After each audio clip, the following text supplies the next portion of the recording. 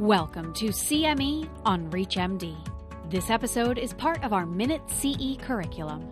Prior to beginning the activity, please be sure to review the faculty and commercial support disclosure statements, as well as the learning objectives. HER2 antibody-drug conjugates are emerging as potential new treatment options for patients with advanced solid tumors.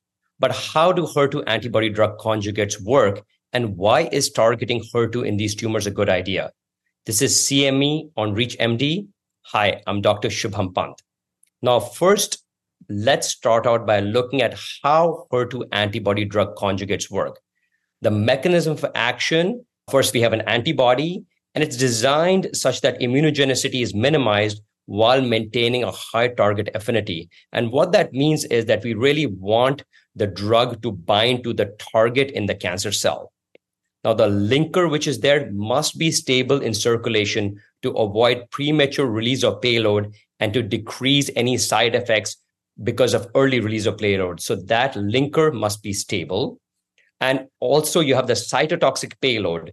For example, the topoisomerase 1 inhibitor and trastuzumab deruxtecan, and that goes inside the tumor cell and kills the tumor cell. So it's really like a smart bomb attaching to the surface of the cancer cell and really releasing its payload inside. Now, ADCs have been successful in HER2 tumors in breast, lung, and gastric cancers, and now they're being tested in other tumors. The clinical rationale from HER2-targeted ADCs comes from DESTINY-PanTumor02, which is a phase 2 study of trastuzumab deruxtecan for HER2-expressing solid tumors. This was presented in ASCO 2023 and updated in ESMO 2023. Now, the key eligibility criteria were that patients needed to have advanced solid tumor that were not eligible for curative therapy.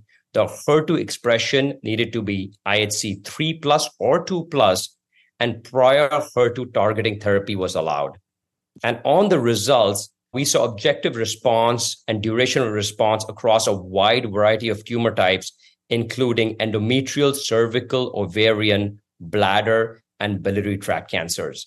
And this response was durable. The progression-free survival of all cohorts was 6.9 months, with the patients with HER2 IHC 3+ had a PFS, median PFS of 11.9 months.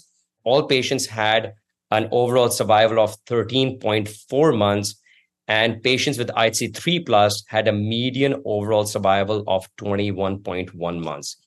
And interestingly, in a recent publication, it was found that HER2 low expression, that was IHC 1 or 2+ per IHC, was common across many solid tumor types, about 41% of patients. And a significant number of patients without HER2 alterations, that was 35.7%, had HER2 expression, which was greater than or equal to 1+. And what that means is potentially in future studies, we could use ADCs to target this HER2 low expression, just like has been done with breast cancer in the past.